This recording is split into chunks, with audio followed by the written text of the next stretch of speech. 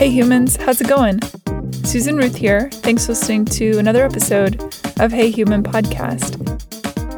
This is episode 301, and I had a conversation with Katie, Sugar, and Lindsay. They are the hosts of the Clit Talk podcast. They are sex and body positive educators, pleasure researchers, and communication coaches.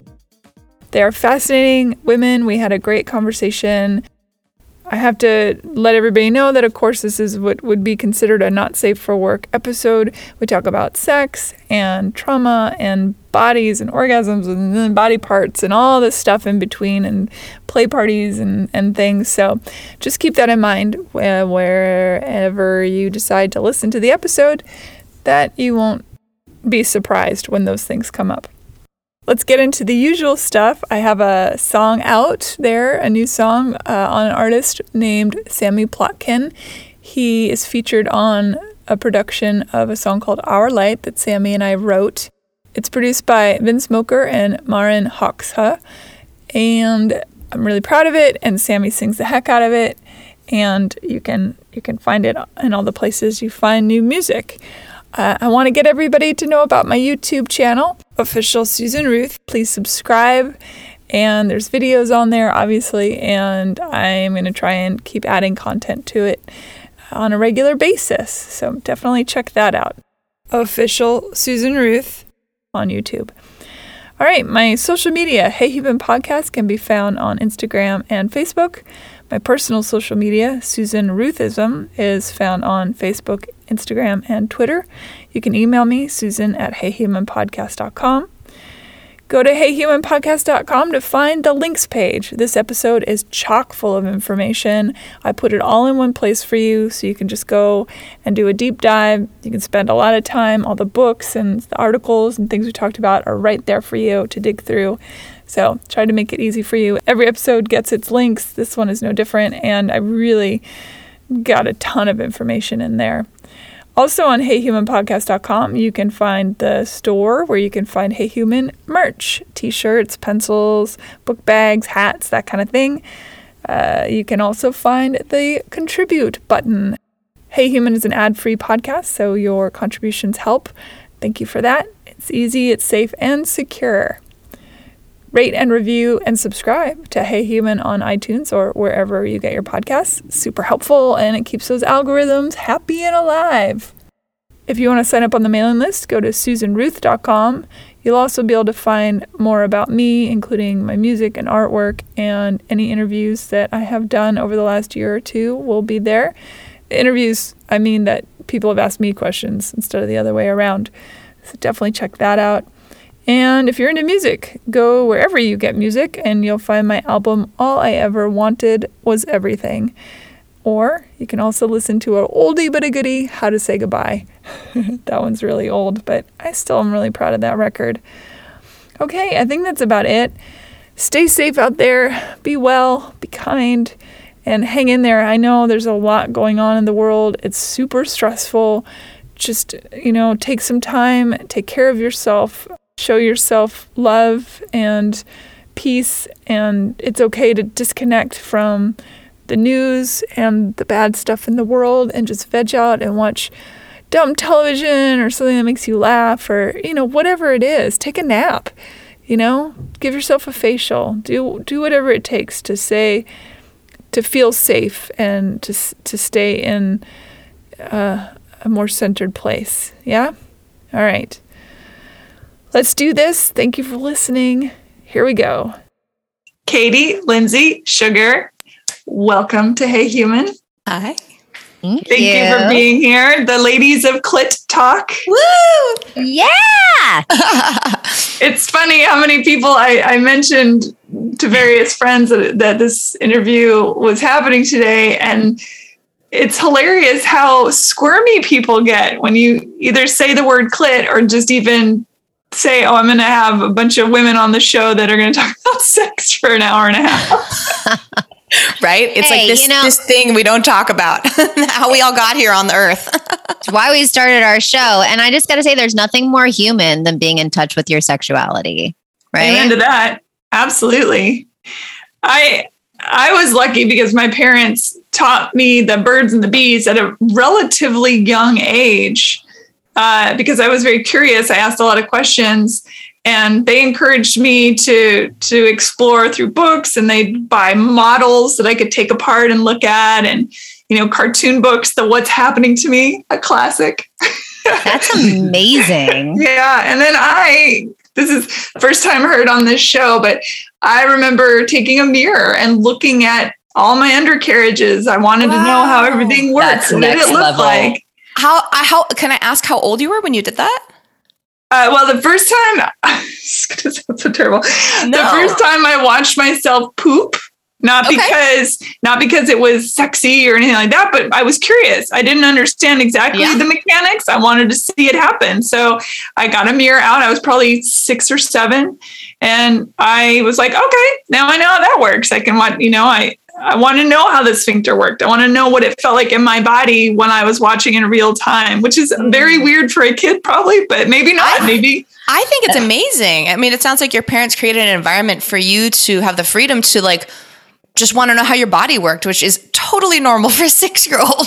Absolutely. And then through, after I got I was late to the period party. So, and then, when I became sexually active at 18, I'm giving you my backstory so that we can dive into all of you, but I want you to know where I'm coming from. So at 18, I had sex for the first time, and I was like, well, I better know what my vagina looks like in optimum health and beauty so that if something were to go awry, I would know what that looks like or feel like or whatnot. So I went to a garage sale and I bought one of those makeup day-night mirrors. Yeah. The ones that magnify. Yeah. And I was like, I plugged it in the wall and I got down in there.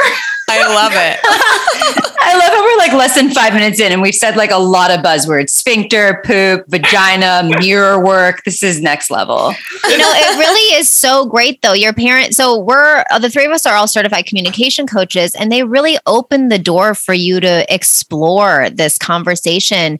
And we've talked to so many people on our show, and that is not the norm. But it just is a testament to if people who you trust who are older actually open the can of worms to talk about this, it lets you go explore on your own. We've even had people come on and talk about the difference between sex education and pleasure education. What if we actually empowered children to identify and be empowered around their pleasure, as well as, the basics of the birds and the bees, but what would be possible there for this is what it's like. And this can bring you pleasure, and pleasure was normalized.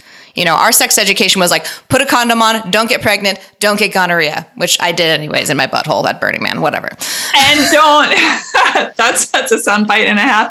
And to be fair with my parents, as much as they told me, they left some stuff out that I would have liked to have known, because they didn't get into really the depths, pardon the pun, of pleasure, nor the mess of it all. So when I lost my virginity, I was like, oh, is this supposed to be this messy? Did I do something wrong? Oh my God, and that kind of thing. And at the same time, my mom had a lot of shame. And so in this weird, ironic twist growing up, it was always put a shirt on, don't run around the house in your underpants around your brother and your dad. And I was like, why? So there was this weird mixed message going on. Yeah. All right, so let's get into your history. So we'll start, for me, at the top is Katie. So we'll start with Katie and then we'll work around Sugar and then Lindsay. What was your upbringing and what brought you to now? Well, this is the perfect order because I had no one talked to me about anything. I was one of those 5 women, 1 out of 5 women in America don't masturbate. And it took me my first 32 years of my life to know that my vagina could be used for personal solo pleasure. So I started with no education and just a lot of fear and guilt around any sort of public displays of affection, to even holding hands, to just that was bad and wrong, to really getting pretty sexual in high school, but not expressing any agency over my body, which led to trauma that I didn't even know was sexual trauma, literally until I was interviewing someone on our show, and it hit me like a ton of bricks. You had like a visceral reaction, like it was really intense. It was like everything just kind of clicked into place and made sense for me, and it really started my path to healing. And so how I was before I started Clit Talk is I had a year and a half of medical issues, and I'm a registered nurse, and I had been healthy my whole life. Everything was in the bottom portion of my body. It was mostly my back, but right around my pussy area, if you will. And we started as a book club, and we were reading Pussy: A Reclamation by Regina Thomashauer. And I started to self-pleasure for the first time. And I started to notice that my back was getting better. Like nothing else was helping but that. So it was really a true moment of me directing my whole life. Even led me to where I here on your show today, of like that masturbation is a health conversation. Pleasure is so important to talk about. And now I am a mother. Like that was something that I never thought was possible for me because I was so afraid. And now I have a really fulfilling sex life to the point where I'm very exploratory, and I do still struggle with emotional intimacy, which is something that I ongoingly work on with my partner. And in our Clitorati community, I'm really held to account to live a life of pleasure and live a life as designed. I'm on this path for the long haul. Would you say that the trauma you were discussing a minute ago has to do more with feeling like you didn't have dominion over your body just in general? So anytime you engaged in something sexual, it felt like a betrayal to yourself? I think, yeah, that was part of it. And then the other part of not having any sex education or any kind of voice in the bedroom, really real ability for me to like navigate that conversation in an intimate situation, which led to a lot of negative sexual relationships in relation with boyfriends. People didn't treat me right, and I didn't know that. I didn't really enjoy sex, but it was something I was supposed to do, and I did the things that like I thought I was supposed to do from what I did know, and it just led to a lot of pent up resentment that now that I'm in a healthy, safe partnership, those things are still unraveling. Mm-hmm.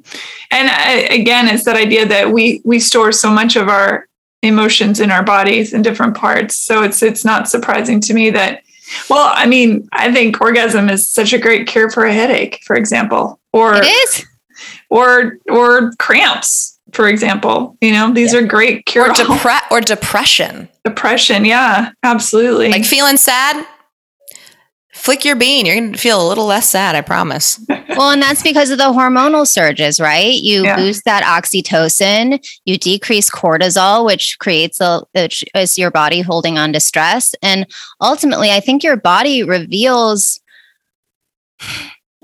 what it needs to you when it's ready. Like when that trauma really hit me, like, I don't know if I ever would have really understood that if I hadn't done a bunch of work on myself in this realm before that. Yeah. So it was at a point in my life where I could handle that and have all the tools to really navigate it in a community. So yeah, I remember Catholic. Oh, sorry, Lindsay. Oh no, Katie said, I remember when you called me when that happened, Katie, and you said something really profound that has always stuck with me. And one of our guests had shared with us, like, the body will hold trauma and it will store it until, like what Katie said, until you are ready for it. And it will be like, it was like a complete Katie and I both have had this experience where it's like a complete suppressed memory that comes back. Like the body is the craziest thing. And I just remember Katie sharing that with me. And it was really profound. It just always stuck with me. I don't know if I ever told you that. Yeah, no, I remember that. I was prepping for an interview to interview a guest, and it was listening to one of our old episodes, and I was listening to myself talk, and we were talking about emotional intimacy. She described something around that, and I was like, I struggle with that. And the way that I described how I struggle with it, she's like, it sounds like there's some sexual trauma there. And I was like, I don't have any sexual trauma. And I was listening to myself say that. And then it was like I said, hit me like a ton of bricks. I was like, oh my gosh, I did. And it wasn't like I was, violently raped or anything like that. It was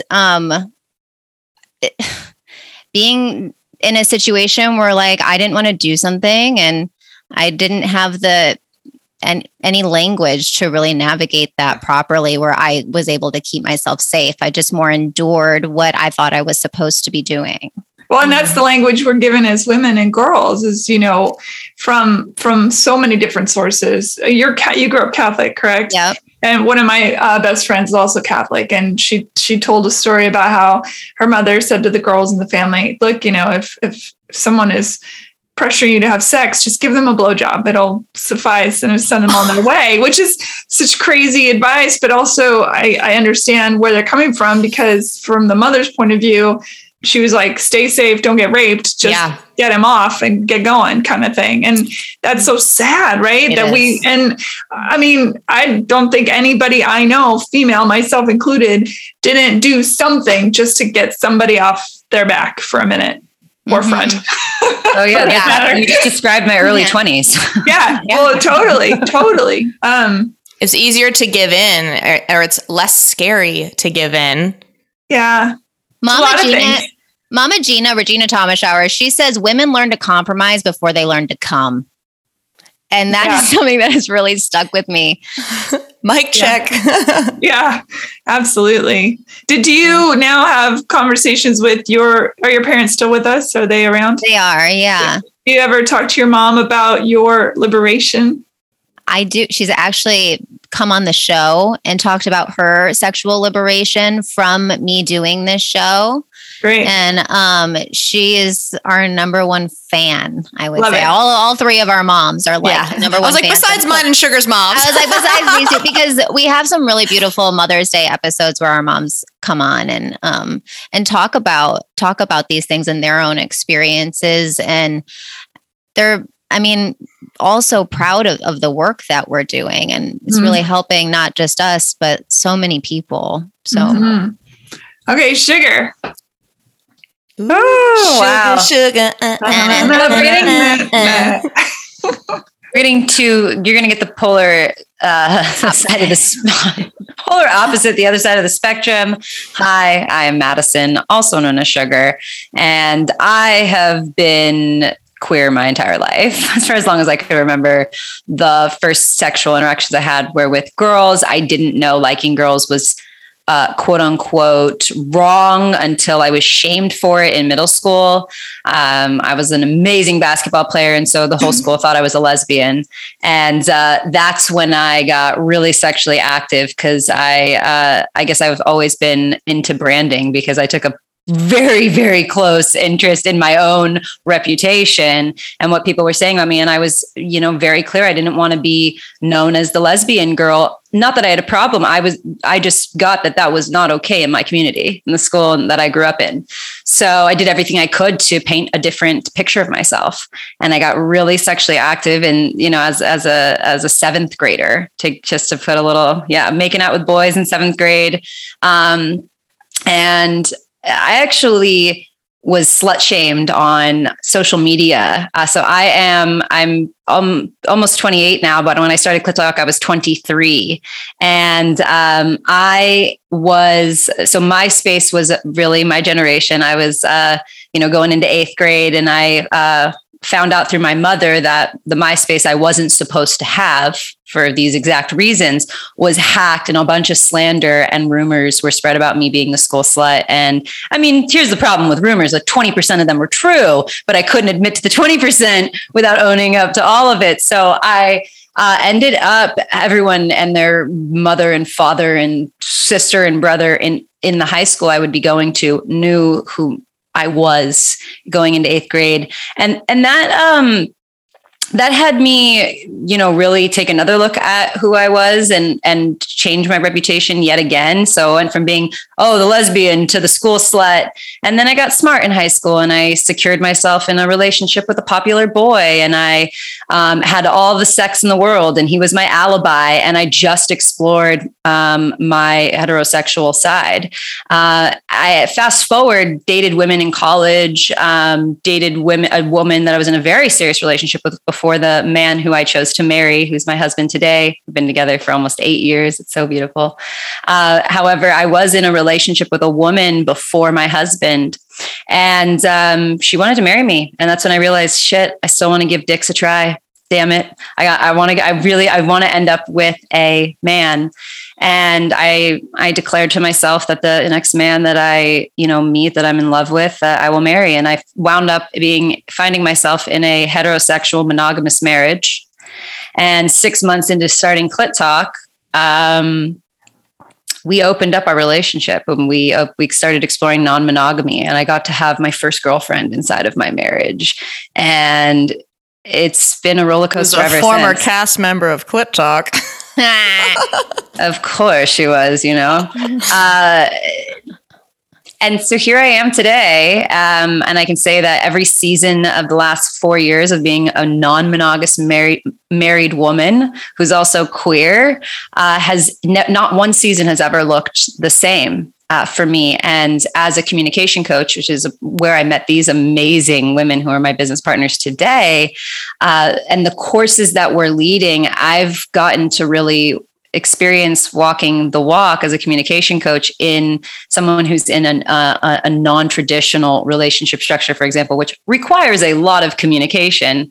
So it's been an honor and a privilege to be able to tell my story.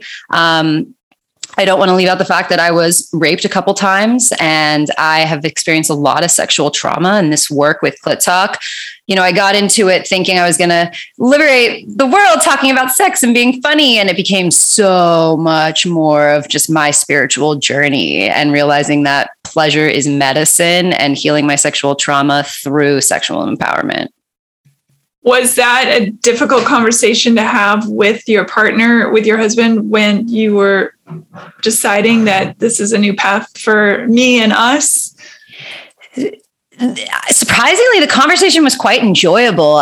We happened to be in Vegas and it was a late night after partying. I was there with Lindsay and, there was very helpful substances on board to help open my partner's mind up to ask me things he never maybe would have thought of to ask me. And he sat me down at like 4 a.m. after a fucking phenomenal night out in Vegas for my 24th birthday. And he was like, oh my God, you were with women before me. Like, I can't imagine what it would be like if I liked the opposite sex also and then got married. Do you still like women? And I was like,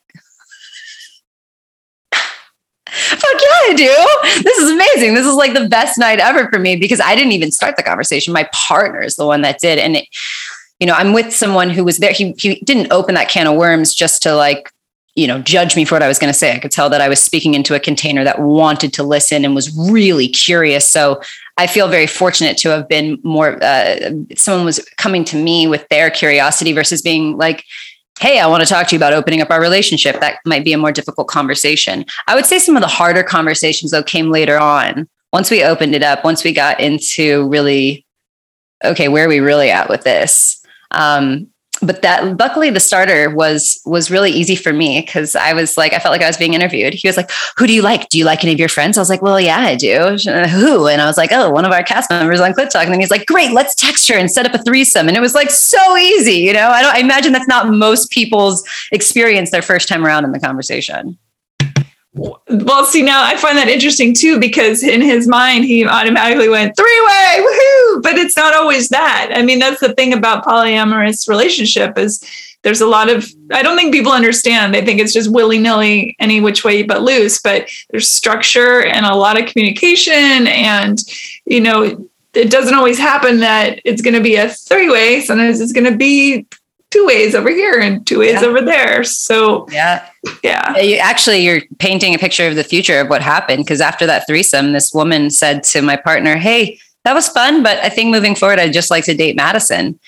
And so I got to have that conversation with my partner about just dating this person. And we created our own date nights, and I had my own relationship. But it is funny what you're pointing to is like, kind of just in a more heteronormative dynamic, the male saying, oh, cool, that means a threesome. But let me tell you something, you switch that on them and you're like, well, I would like to have a threesome with two guys. And, your average straight guy is going to be like, oh, what?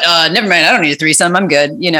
Right. Yeah. Please. I'm still listening for my partner and I having a threesome with two guys. That is still on my to-do list. You never know. You never know. You're going to rub the right genie. Did your family growing up talk about sex? Was that a conversation that was open or more shut down?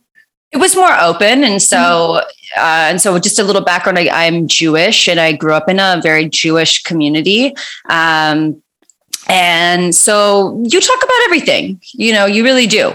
My mom was like, I want to know the second you start having sex because I want to put you on the pill. I remember that conversation like it was yesterday. I was like 14 years old and she's like, you have a boyfriend. I feel like you're going to be having sex soon. If you do, just please let me know when you do. And, my mom caught me masturbating a lot of times growing up and just like played it off. And, my mom knew my parents split up when I was 11. So I sort of, took charge as I think, firstborn divorced kids do. And some parents don't really, they lose a sense of control because they feel like they did something wrong and they owe it to their kids. And so I kind of dominated my parents, I would say, as a younger kid. And I was very much like, Mom, I'm having people over this weekend. And she was just grateful I was doing things under her roof. She's like, honestly, you'd be doing this shit other places anyways. I'd rather it be in my house, like just like the Jewish mom being like, all right, fine, have all your friends over. And my mom was dating and my mom was sharing about her dating life with me as a 12 and 13 and 14-year-old. And same with my father. I mean, I grew up with a dad who, I love my father. Shout out to you if you're listening right now. But I grew up with a dad who, I'd be 12 years old and he was like, I want to show you the women that are reaching out to me on these dating sites. And I was having to be my dad's like confidant in a way of helping my dad pick the right women on dating apps. So I felt like my parents talked to me about a lot of things in the realm of sex, relationships, fulfillment, without even realizing they were doing it. And I think I do really appreciate that. My parents did say, I would like to know. We would like to know because we want to support you and we want you to be safe. Yeah. Yeah. But imagine safety being the most paramount thing for a parent. But you bring up something that I think a lot of people would have issue with, right? Is that the boundaries between the parent and child and what that means, especially in the realm of sexuality. It's one thing to be encouraging of a child. I feel, and looking back, some of the things, my mother, I remember being 11 years old and sitting in a restaurant and my mother talking about being tied up. And she said, you might like it, Susan, you might not like it. She's like, I always really liked it, except for you. And I remember her saying this, except for you can't claw at them. And I remember thinking, I'm 11 in a restaurant drinking a milkshake. This conversation is not happening, That was like when I was 15, my mom was like, do you want me to buy you a vibrator? I was like, no. Yes. Yes. Yes, I do. Honestly, I think a lot of problems would be solved if parents bought their kids vibrators. Yeah. They probably, because then they'd be exploring themselves and learning about their own feelings and sexual power without having to involve another person, which convolutes everything. Even as adults, right? It gets convoluted the minute, even if you understand what sex is and you have a healthy understanding of your body and yourself and your pleasure and all that stuff, it still complicates shit. Right. To bring someone else in. I wish that my parents got me a vibrator because I've discovered the non-bristle side of my electric toothbrush, which I just saw in the animated series Big Mouth. That they referenced her using her electric toothbrush, and I was like, "That's I did that too." And that's like not safe at all. So looking for things that buzz around the house, it's like seriously, like the New Age pleasure education does include in the handbook for parents to buy your child a vibrator because we're going to go looking for things that buzz anyways. I mean, stick in there. I just humped a blanket when I was a little kid and that worked for me. Yeah, it's funny. You meet your friends and you somehow over cocktails, you start talking and you find out all sorts of a guy friend of mine said that his first sexual pleasure device was a halfway deflated beach ball. Makes sense. And then other people are like pillows. Other people are the toothbrush or just whatever you can find to make yourself feel good. You're going to go for it. Totally. That would be an interesting segment. Like how now that we're all adults, like how creative were you as a kid? Like what did you use to get yourself off as a kid? Because you didn't have access to was it the hot tub jet or like your favorite teddy bear or like I think that'd be really fascinating. I bet some kids got real fucking creative. Oh, absolutely. My ex, his former roommate from way back, would buy cantaloupes, warm them up a little bit in the oven and cut open a hole and go to town. That kind of sounds sexy. I'd watch some cantaloupe porn. Why not? Yeah. Oh my gosh.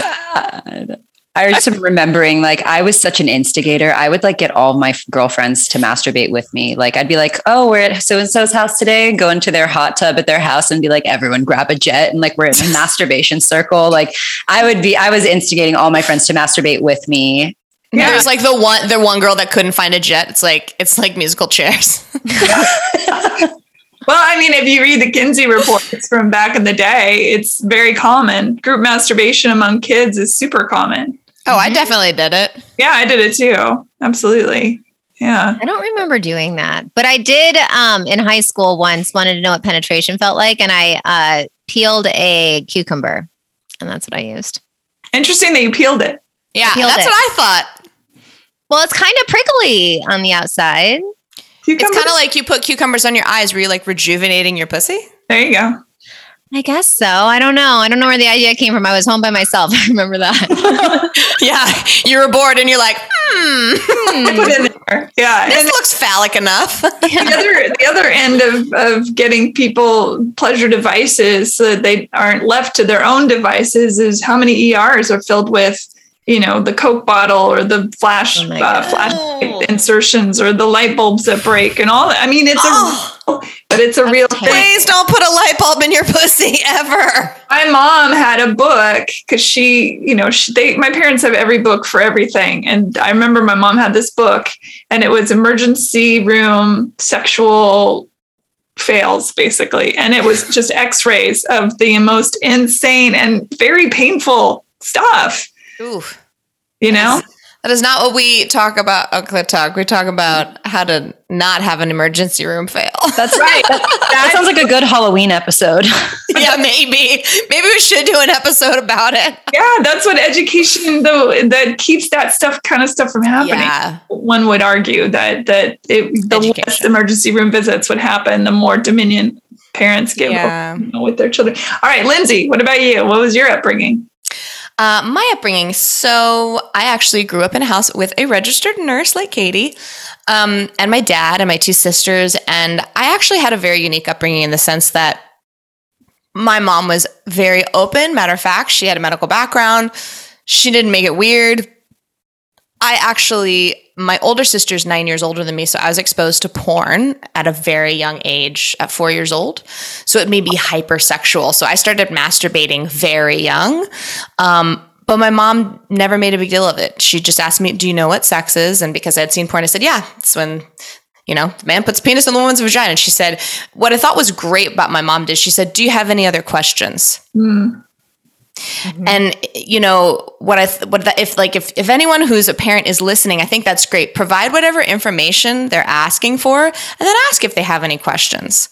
And at that point, I didn't, and I thought that was so great of my mom to do. She just let me be, and it wasn't weird at all. I started masturbating, but I was so free about my sexuality. I would announce it to the whole house. I'm like, I'm going to go touch myself. And my mom's like, let's come up with a code for it or something. Let's call it riding the pony.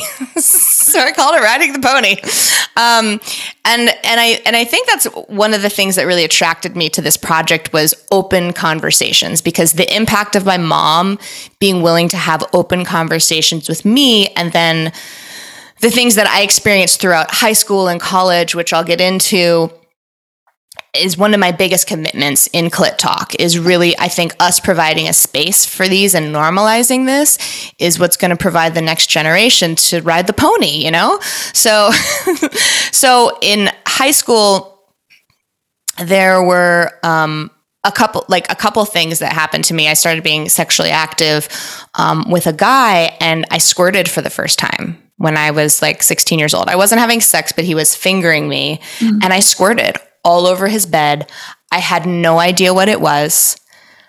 He didn't know, and he spread rumors all around about me peeing in the bed because I had squirted. I was a natural born squirter, had no fucking clue what it was. And so one of the things that Clit Talk has also really done for me is heal those shameful moments, right? And it's funny because that guy like tried to friend me on Facebook recently. I was like, nope, no, thank you. Like, I don't need that in my life. Like I've moved beyond that. So that, healing shame, there's been a couple shameful moments in my life where I felt like people put me on the spot, and that was one of them. And I would love to be able to, create a squirting guide for high school girls, because like they could be like me and like have it happen and not know what it is. And the thing is, it's very normal. It's not urine and it feels really good. So, and then, another thing that Clit Talk has really opened up for me, it was taboo. And my first real experience with taboo was in college. At that point, I was sexually active. I was 19, and there was this really hot 38-year-old professor that single, not married, we were both single, that I seduced. Had a total like torrid love affair with my professor. I went to music school, so it wasn't like that crazy. Like teachers hung out with the students all the time. And it was some of the best sex of my life. And at the time I didn't know why, but it's because, on the show, one of the things we talk about is there's different erotic blueprints and sexual archetypes. And one of the things that I've discovered about myself on Clit Talk is that I am what you call a cerebrally kinky person. So like taboo fantasies get me off. Like, what's more taboo than like seducing your college professor and getting an A? Like, no wonder I was so fucking turned on. I was living out my actual fantasy, but I would, growing up and in college and in my early 20s before Clit Talk, I would have all these taboo fantasies. And again, there would be this like embarrassment or this shame that I wasn't normal. Why am I fantasizing about like wanting to do these taboo things? And then I realized like, again, like there's nothing wrong with me. It's just my kink. And really I'm committed to normalizing that conversation around taboos as well. It's like, it's okay to have a kinky fantasy. Like and sometimes there's a difference between a fantasy and a desire. Like maybe I don't actually want to have a gangbang with a bunch of soccer dads, but I want to masturbate to it. You know what I mean? And then as I got older, I was in a relationship that was very much like a marriage. The person I was with had 3 kids, and I very much became like a stepmom. We were together for many, many years. And, what that relationship taught me, and something that we talk about in our signature masterclass is value-based boundaries. I had no fucking boundaries in the relationship. I wasn't empowered. I didn't know what to ask for in that relationship. He basically cheated on me and then demanded we be non-monogamous, which was a very traumatic way to be brought into the non-monogamy world.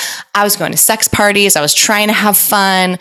And the truth was I actually was fluid on the Kinsey scale, which means, if you're straight or bi or, gay, I was fluid, but there was no safety for me to actually explore that conversation. Mm-hmm. So, and I was actually, Clit Talk had already started at that point when I was in that relationship. And I really took a stand for myself. And that's another conversation that I think is really important is, setting those value-based boundaries and sticking to them for yourself. If you're in a situation that's not working, get the fuck out. And then you'll hear on the podcast, I went through a phase where I was like in my early 30s, not in 20s. I feel like I'm in my 20s. No, I was in my, 30s, and we had been doing all this work on Clit Talk, and I was fully sexually empowered for the first time and single. So I got to check off one of my bucket list items of having a threesome with two guys with this new amazing man that I had just met. We were at Burning Man, and you know, there's such a huge difference when you're with the right kind of man to be able to like have the space for that and allow my pleasure first versus like forcing you to go to a sex party or something like that. Mm-hmm. You know? And there's such a huge difference. And it was because I had learned to set boundaries that I then attracted a man in there that was like, hey, I see that you're traumatized. Our first, you know, fun play type experience, let's make it all about you. And I feel like every fucking woman deserves that. Every human deserves that, actually. The experience of having someone else put your pleasure first, especially if you've been through something traumatic, it's immensely healing. Mm-hmm. And, you know, and then, you know, Clit Talk has really just taught me, like, and when I was single, I was living it up. I was going to sex parties. I was doing all this stuff. And there's a very big difference in being single and having shame and, you know, sexism and the patriarchy be a part of your single life versus like being fully empowered, doing it on your own terms.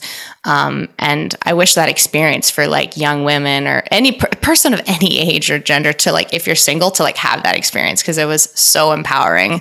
And, you know, one of the biggest things that Clit Talk has taught me is that like, I'm allowed to be fluid. I'm allowed to not label myself as bi. I'm allowed to not label myself as monogamous or non-monogamous. I'm allowed to be fluid, and that's okay. And I'm allowed to figure it out for the rest of my fucking life if I have to. Yeah. Yeah. Yeah. I mean, that's a really great point, is that who you are today isn't necessarily who you're going to be a couple of years from now. And there's always room for change and growth. And yeah, you know, even going backwards, stepping backwards and into totally. one step. Yeah, I mean, in the spirit of being fully transparent, I'm in therapy right now with my partner. Like, and I think that we need to normalize all those conversations and just be open. Like, if we're cagey and weird, it makes other people feel like shit. So the three of us are just totally open about our lives, because I think that those are the type of conversations that are going to make a difference in the world. Mm-hmm. Yeah, absolutely. How did you all find each other? We actually met so I'm a professional musician. I went to college with Katie's husband. I stole Lindsay from Ethan. I was like best friends with her husband in college. And then she met me. She's like, I'm stealing you.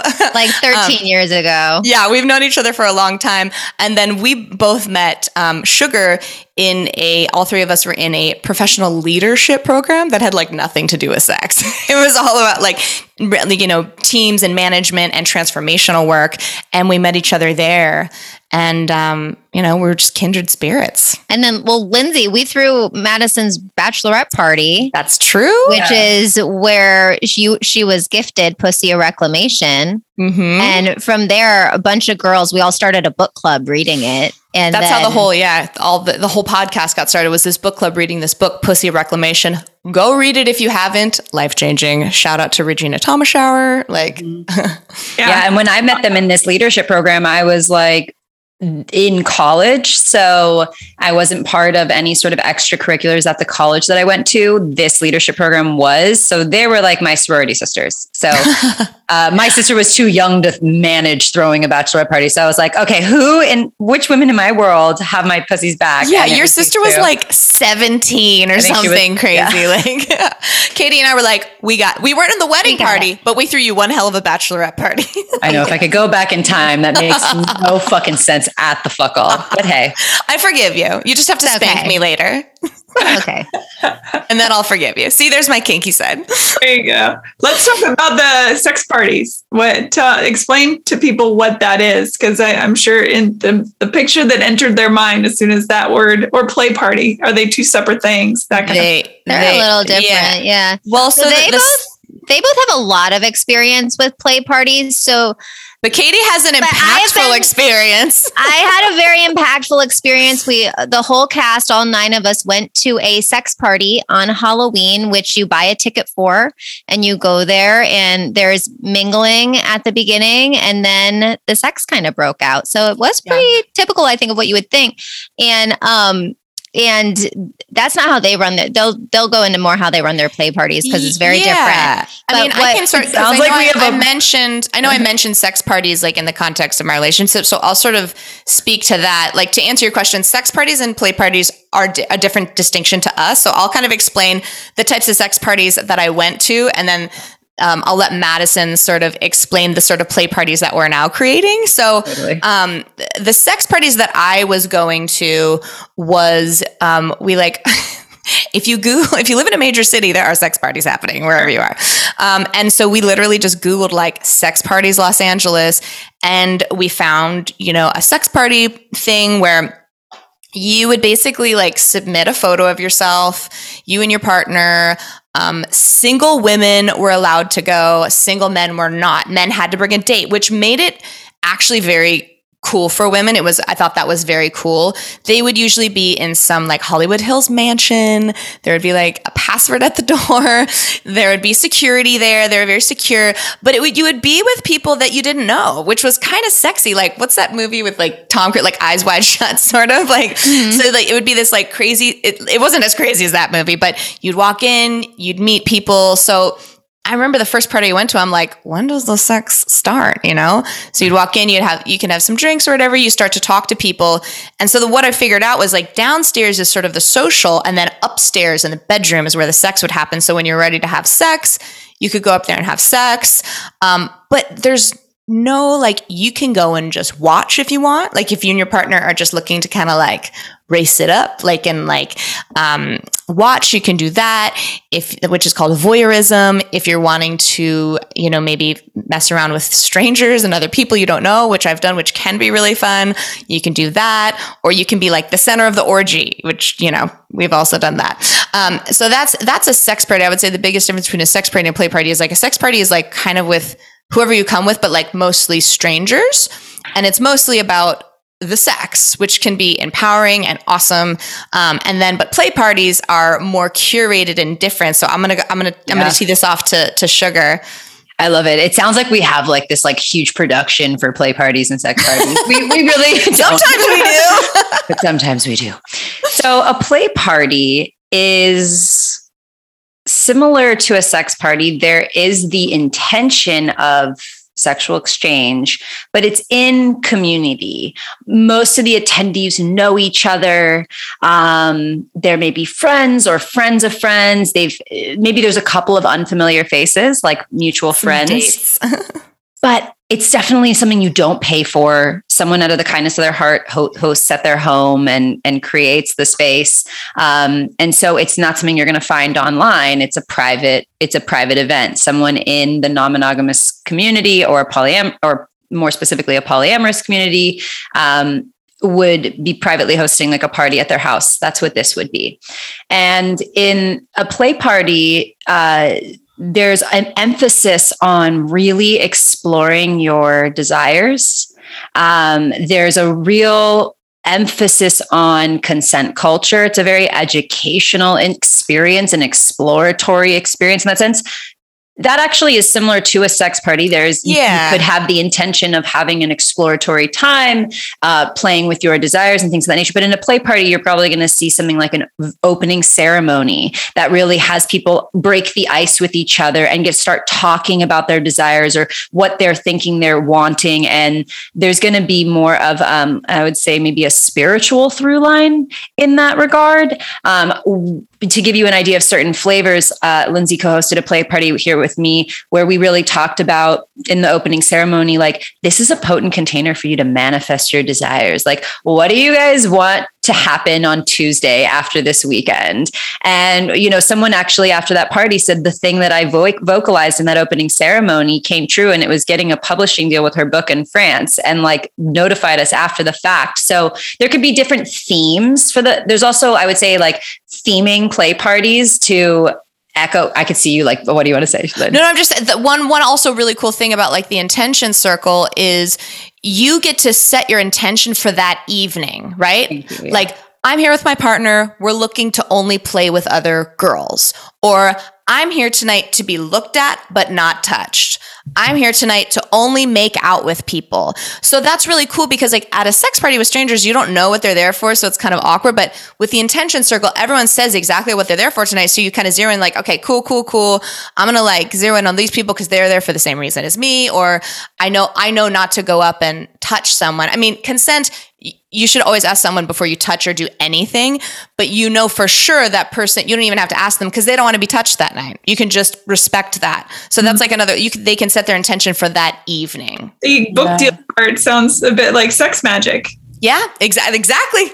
So there's an aspect of sex magic with it for sure. Katie, tell me about your, nice Catholic girl going to her first play party. It was an experience, that's for sure. My husband and I, we were there, we were talking to people, and then we'd get skittish because we didn't want to talk to anyone too much because we didn't want them to think that we wanted to have sex with them. And then the sex broke out and the whole cast took over like the main bedroom. And I was like really uncomfortable. But I wanted to participate, in some capacity. So at least I would have something to talk about.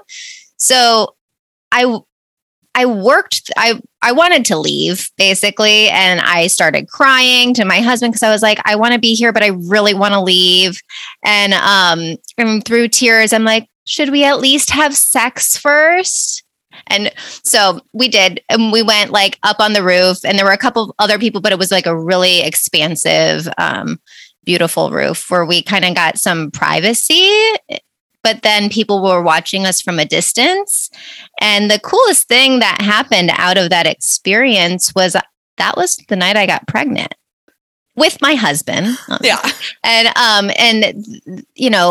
I feel like you talked about how sex magic and these sexual energy is so potent for anything you want to manifest. And I really do feel like that really freed us up to get pregnant because we hadn't gotten pregnant yet and we had been trying. So it was a nice surprise, but I haven't been to one since. But you also said that people watched you and that was like, you felt super empowered and like, it was a very liberating experience for you. I'm just thinking about anyone who's listening that's like monogamous and is like, hell no. Like it was also a very empowering experience for you. It was surprisingly empowering to have people to be seeing someone having sex, like, a few feet away from me and see someone circling around the pool to get in the hot tub to sit there and watch us.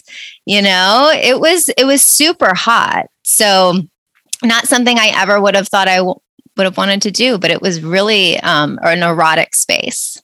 There's something in your bio that you sent me that I thought was interesting because I think a lot of women have this. And you said that you previously had pain during sex. And I think that happens to a lot of women. And also the women that can't achieve orgasm, not by themselves, not with a partner. Could you speak to that a little bit about your learning how to get there? Yeah. So I in the beginning, I said I used to really endure sex and it was painful and it was why I didn't really enjoy it. Right. So,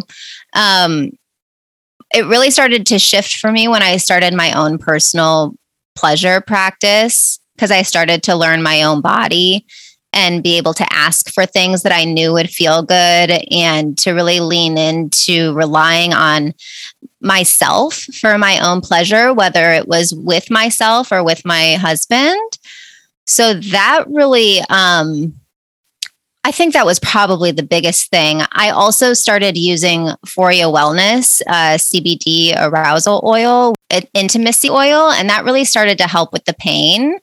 And, but really, I think I wasn't getting turned on. And what I've been learning recently, because I'm getting certified as a sex educator, is there's spontaneous desire and there's responsive desire. So I'm not spontaneously turned on. I need some kind of something to respond to start to get into the mood where my husband is spontaneous. He'll get done with work and I'll walk out there and he's like, you want to go have sex now? I'm just like, how was your day?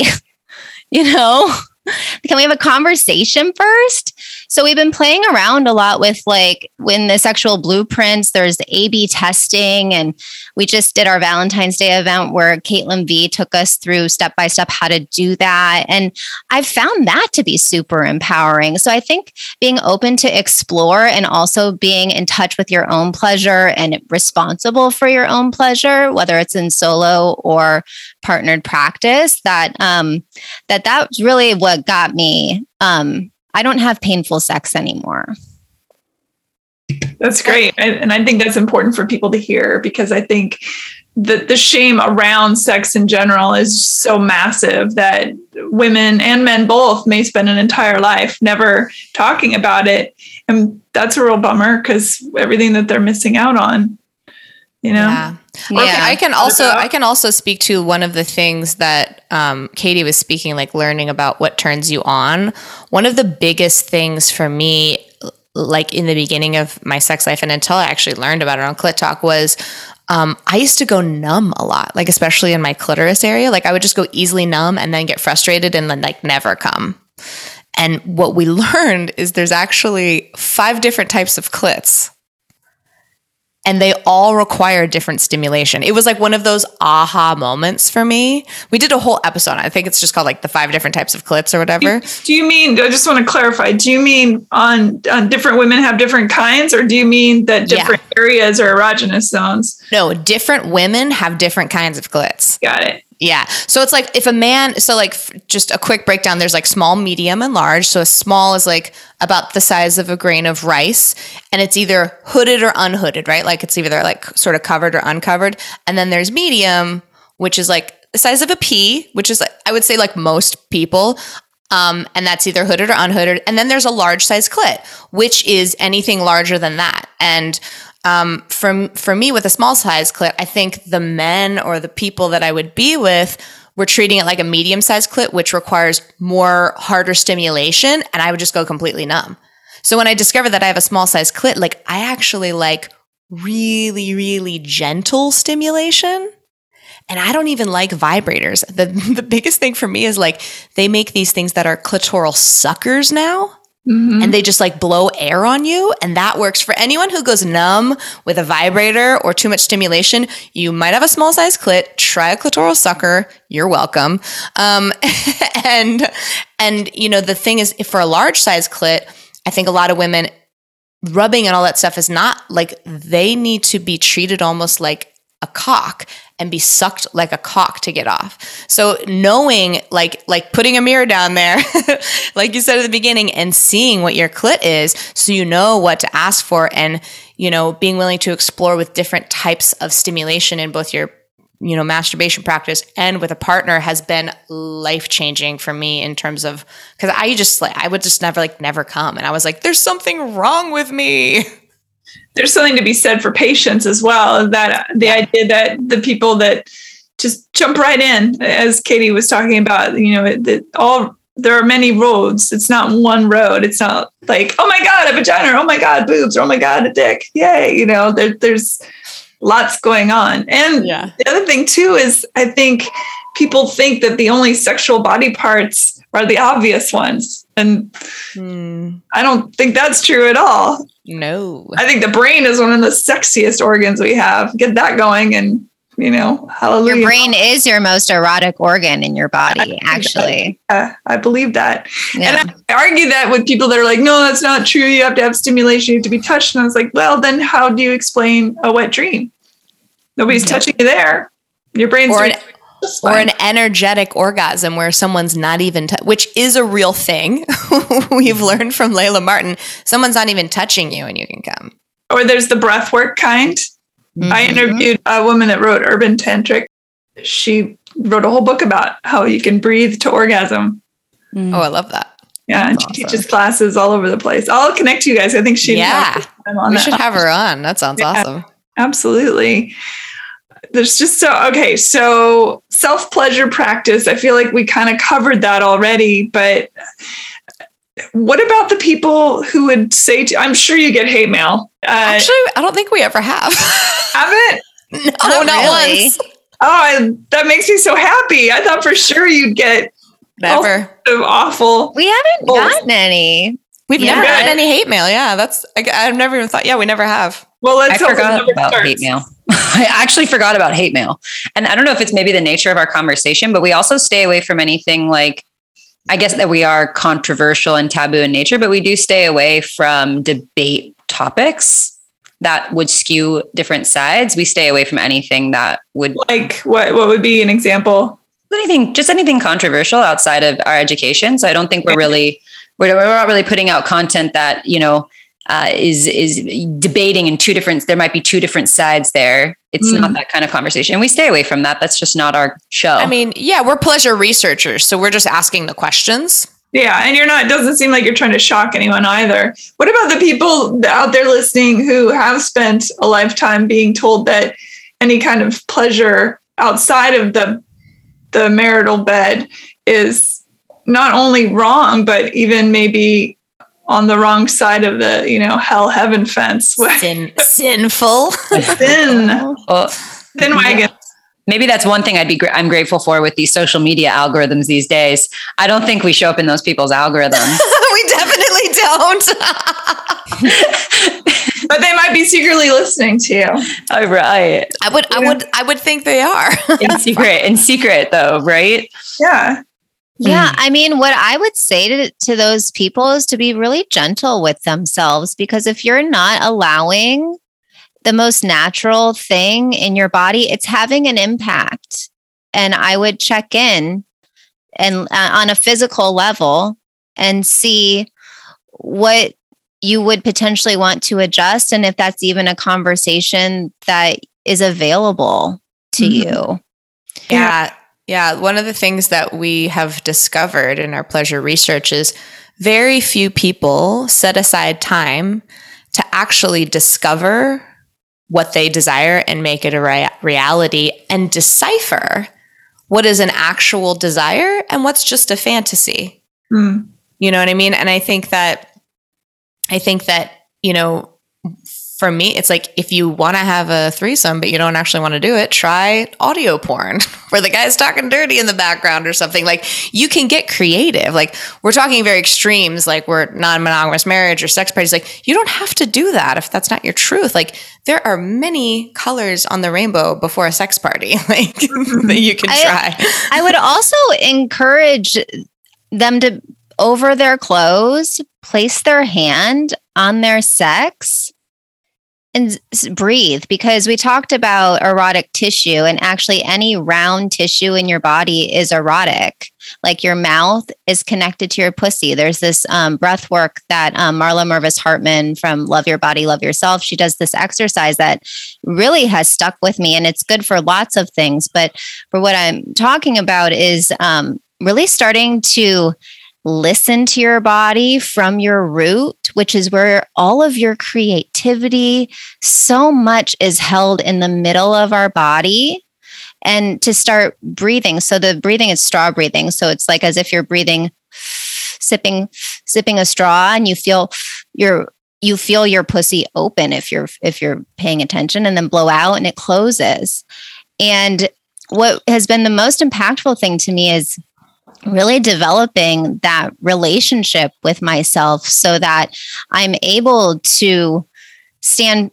I feel like it's almost my guide I check in with myself to see if I'm comfortable with something. And in my brain, I'm like, logical, this makes sense. But my body's like, girl, you gotta go the other way. Sorry, So I think it's a really important thing to just feel comfortable enough, even over your clothes, as you fall asleep, to just place your hand over your sex and start to listen and breathe and really be connected to your body.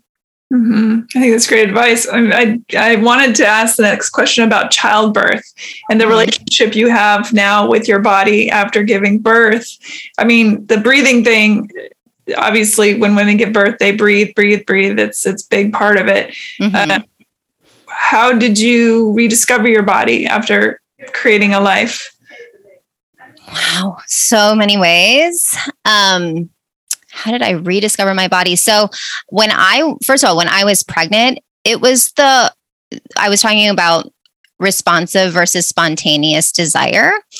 I was horny all the time when I was pregnant. It was like this experience that I understood where my husband was coming from. And on the flip side of the coin, he was not interested in having sex with me because he had this whole, Virgin Mary. How do I treat, this is my wife. How do I now treat a mother? It's very common. And, so it really transformed my relationship to my body when I was pregnant. And he was going through this thing that's very common for men of like, this is my wife. She's a mother now. How do I treat a mother? And it had him like not want to have sex with me.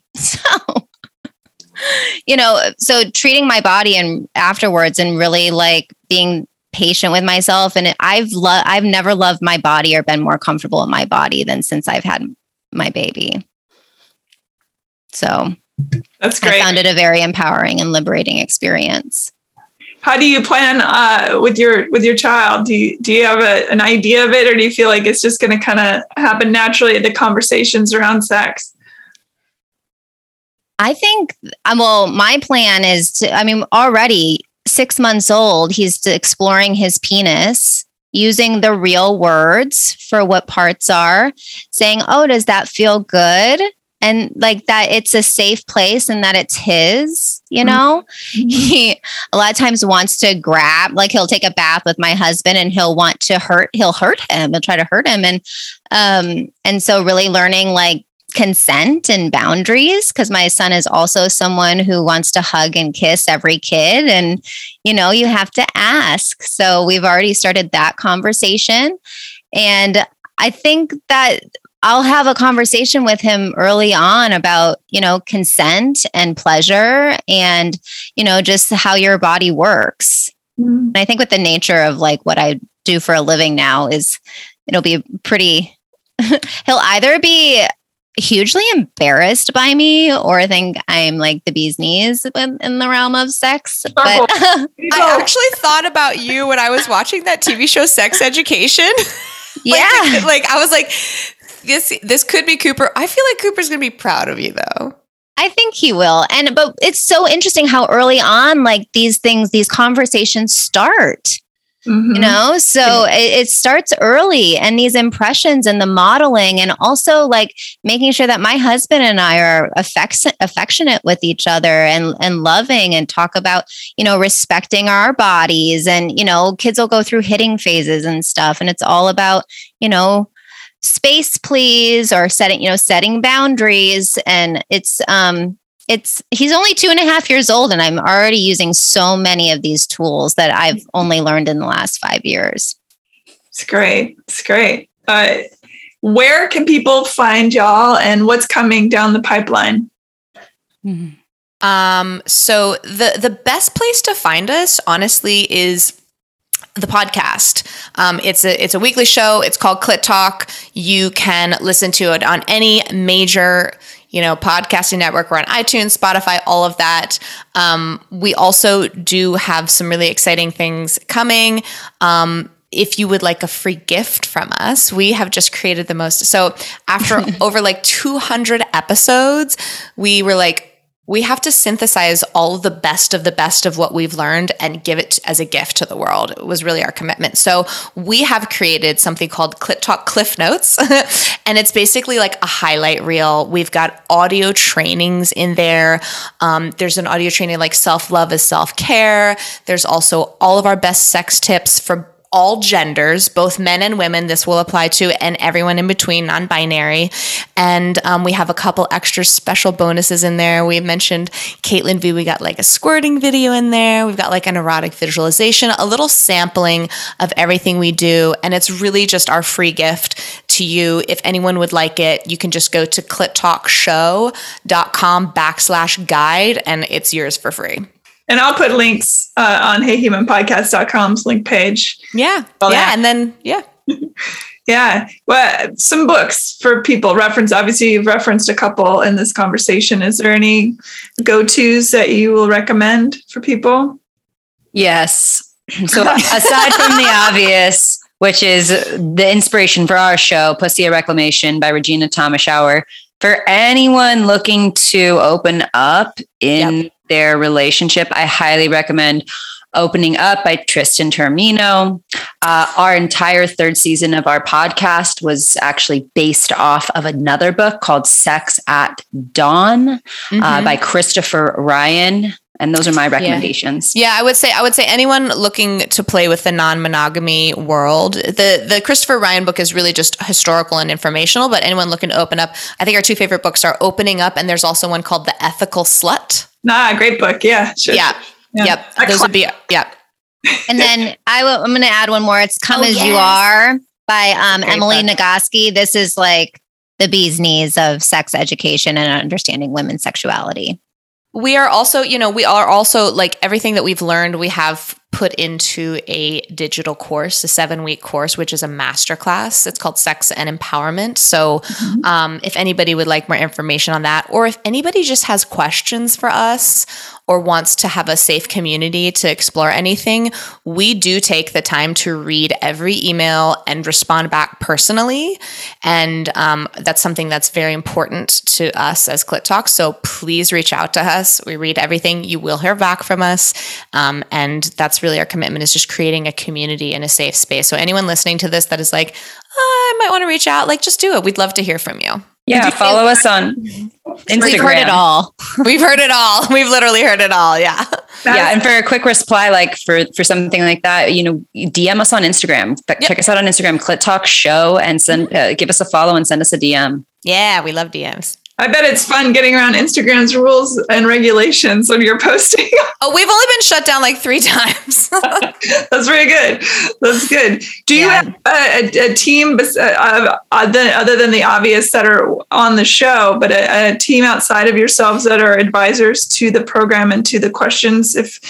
Nope, it's just all y'all. It's all us. It's us and our pussies at this point. Yeah. Well, and we do have, relationships to the over the 150 people that we've interviewed on the show. So we also like to think of ourselves, in addition to pleasure researchers, Clit consultants. We know all the right people. Yeah. If you're like, I need a tantra person, or I need someone about this, we can definitely send you in the right direction. We know everyone in this realm. We're doing this for a long time. Ladies, this is so great. Thank you for being on the show. Thank you for listening, everybody. And take care of yourselves. Be happy. Feel good. Bye. Bye. Rate, review, and subscribe to Hey Human on iTunes or wherever you get your podcasts. Thanks. Bye.